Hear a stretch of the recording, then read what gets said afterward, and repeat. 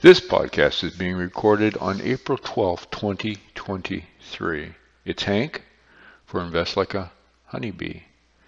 This is such an important podcast, I had to put it out without all the usual fixins and intros and all that kind of stuff, because this is a serious topic. The other day, I was listening again to another, and I've been listening to this guy for a long time, a Canadian podcast guy, just for the sake of, I guess, trying to understand what noise is going on. So what are all the wrong things that are going on out there? And I used to listen to this guy for that reason, and I realized that by doing so and not commenting on it, I'm probably not doing justice to the goal of this podcast, which is just simply to help wherever I can. And just for transparency purposes, so you know, normally on this podcast, you'll get a short, I don't know, minute or 30-second clip that talks about our book that's on Amazon. So that's the only thing that you could argue the guy's pushing on this podcast. I think it's like $6 or something. But again, that all goes back to our bee farm. But forget all that for a minute. I just wanted to talk about these things, and maybe this is just my way of doing self-therapy so I can get it out there and get it off my chest and say I tried, even though probably 99.9% of people won't follow what I'm saying.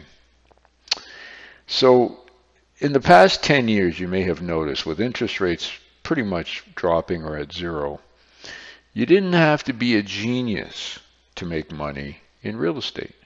You had to have some, I guess, courage to take some chances, and you had to have access to capital, usually through banks or whatever. But it wasn't like we're dealing with 14 or 18% interest. So when I started in the 80s, you probably know, we've talked about in other podcasts, mortgage rates were anywhere from 8 to 18%. The majority of people doing podcasts today, because most people my age don't really want to or need to, is that they've been around maybe 10, 15 years, and they call themselves experts because they'll say things like, well, since we started, we've helped all these people become millionaires. And there's one podcast in particular, and I hate to center the guy out because I'm sure he's well-meaning.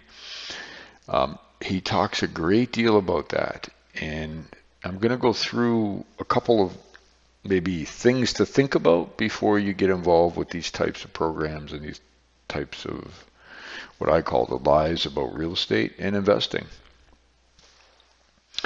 The first has to do with the whole free seminar business. If you look out, and I even get emails, I think I signed just to see what they were like. I get pitched for these free emails. Oh, just come on out, it's free. We have limited seating, blah, blah, blah. We're not, you're not allowed, if we go look at properties, you're not allowed to buy any, and all this crazy stuff.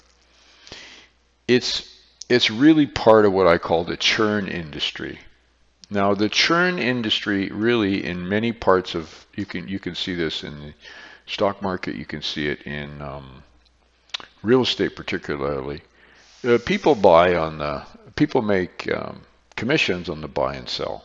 So the more you buy and sell, or the more you buy, regardless of what happens to that buy or sell, they make a commission. So when people invite you to a free seminar, ask yourself, how are they getting paid? Like, what is the real purpose of this free seminar? What is the real purpose of my wasting my time and going to this place? Am I going to get pitched? And I think back to way back in the 1980s when my wife and I didn't have any money but wanted to go visit Las Vegas. And of course, we were able to go on one of these scam timeshare things. We never bought one, of course, because even then I was only 20-some years old. It was pretty obvious it was a stupid thing to do. But they sent you there for free, and you had to sit through some dumb seminar, I think, for half a day, and you got like a weekend in Vegas. So we did it just to get the weekend in Vegas and got rid of all the salespeople who kept, firing away about how wonderful it was to get involved with this scam business.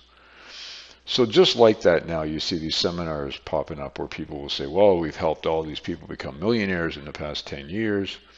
And you too can become one if you come to one of these seminars, and we'll teach you some of the stuff, and then you end up getting, and I am shocked by the ridiculous fees some of these coaches are charging who don't know anything. They've never been through crisis. They've had some success, some of them, some not. and they propose that they will help you achieve your goals quickly. Not possible. So beware of the lies at seminars and the lies with this whole coaching business. The next part that really was one of the reasons why I was motivated to do this podcast was this one podcaster in Canada. Spent a great deal of time, probably the past, I'd say 12 months, not so much now, talking about how you can make all this cash flow by trading puts and calls on the stock market. Puts and calls, the way to go. Puts and calls. Well, the only thing you need to know about puts and calls would be that it is almost impossible, unless you have some divine intervention, to know about puts and calls, which to do, which to take. And they say, well, you can cover them and this and that, and it doesn't take much time, and it's very profitable. But all of a sudden, they've gone away. You're not seeing any of these, classes you can take for $5,000 or whatever it is out there on the internet to become a put and call day trading expert. First of all, if you think about our honeybee examples, as far as rules of investing, there's no quick in and outs that will make you anything. So get that right out of your head. There's no fast track to anything. It's going to take 10, 20 years of investing, probably 30, maybe 40, before you achieve the goals you have. And that's okay. That's perfectly okay. So be wary, because the one real estate expert I'm talking about also was pushing these puts and call businesses, or stock hacking, to make it sound sexy to people. Dumb, stupid. I would never do it. If you can do it, great. Go for it. The fourth lie about real estate is that asset values matter. Well, asset value, depending on how you identify it, really doesn't mean anything, because it's not making you any income if you're looking at cash flow possibilities. You also have to look at on what basis. I continually get these emails of properties for sale, apartment buildings, that are at like a 4 cap. Got one the other day, it was under 5 cap, meaning if you paid cash, your return would be about 4 or 5%. Well, today you can get that return on, I've talked about it before, loaning Justin Trudeau some money on a treasury bill. Now you're going to pay more taxes because it's interest income, but at least you know you're going to get it back after 30 days or 2 months or 3 months. You're not sure you're going to get anything back on these asset value ideas. The apartments are generally pushed in saying, well, geez, if you got rid of half the tenants and you went to market rates, blah, blah, blah, it'd be just an amazing. Well, you can't just get rid of tenants, especially in Ontario, where this was pitched to me. And also, there's a lot of CapEx required. I asked the quality of the building, and I was told, well, it's a CD. That means you're going to be spending a lot on things like HVAC, roofs, flooring, bathrooms, all those kinds of things. So watch out for the lies when it comes to asset values in real estate. The fifth one, which we're seeing somewhat, is farmland syndication. What that means is an acre of agricultural land in Ontario, in some parts, costs anywhere from $15,000 to probably $40,000. Now, if you take, say, a $20,000 an acre property, and you grow corn on it, or the person who rents it from you probably would grow corn on it, the question is, what's the cap rate? So I went on to a site where I think it's a Facebook, or might have been LinkedIn site, where people actually do this business, the people who run the syndicates. And I said, I'm very interested. What's your cap rate? And they couldn't tell me. Well, it depends on where, how much what kind of crops they're going to grow, blah, blah, blah. They didn't want to do transparency. They wanted to talk about the hype in farmland, and Bill Gates has bought up all this farm. Well, Bill Gates is buying farmland for like $1,000 an acre, $2,000. Not spending $20,000 an acre for most of the farmland he's buying. And he's doing what's called land banking. Now, I do a very little bit of that, but land banking basically means you buy land instead of putting money in a savings account in a bank. And you don't really care about you're buying it as a land bank to preserve your capital. The final one I talk about a great deal on this podcast. The majority of the people that I listen to for the sake of understanding the dumb things and stupid things and lies that are going on out there is that they propose to know something you and I don't know. I can guarantee you that we both don't know very much.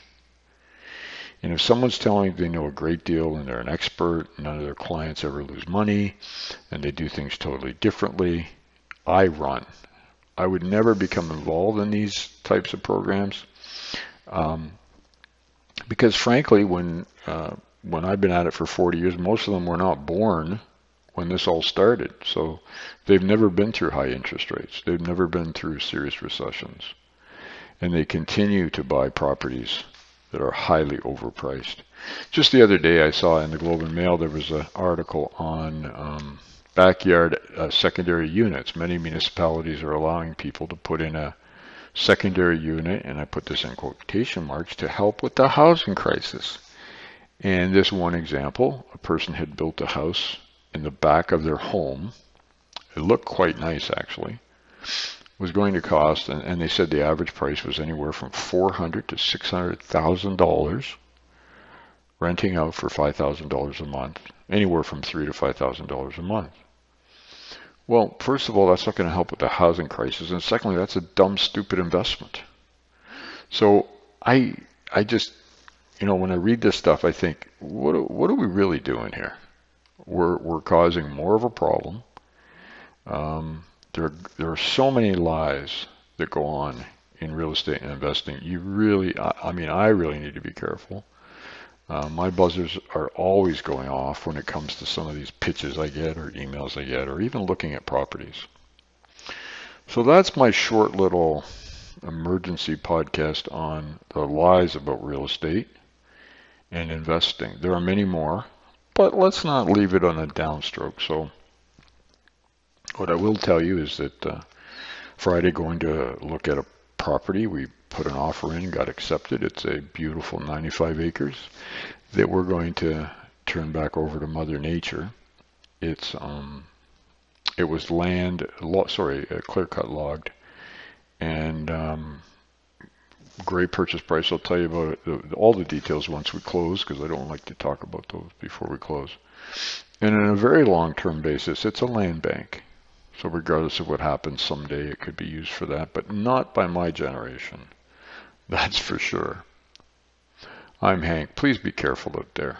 Don't, just ask a lot of people before you sign on the dotted line or pay someone for coaching. And ask them really a couple questions. Ask them where they were in the 1980s when interest rates were anywhere from 14 to 22%. Where were they in the late 1980s, early 1980s, 1990s when things really were bad in real estate? Where were they? Most will tell you they would say they weren't born yet. I would think about that before you jump on and think anybody is an expert today, because certainly none of us are. We're just learning like everybody else. And the margin of error, the probability, remember the most important, all 10 of them are important. Rules from the honeybee is that 1, survival. 2, what is the probability of anything that you're doing being successful or unsuccessful? And are you prepared for that chance of it not being successful or going to zero? Little bits become big bits. And the one I'm going to bring up today again is how to be assertive, how honeybees deal with wasps in the nest, and how that can help us all when it comes to investing. I'm Hank, or invest like a honeybee. You have an amazing day. And by the way, should anyone ever know the podcast I'm talking about, fire it off to the guy. Maybe we'll do a debate or have a discussion. Nothing against the person personally, but we really do need to have a talk. This is Hank. You have an amazing day. Bye-bye.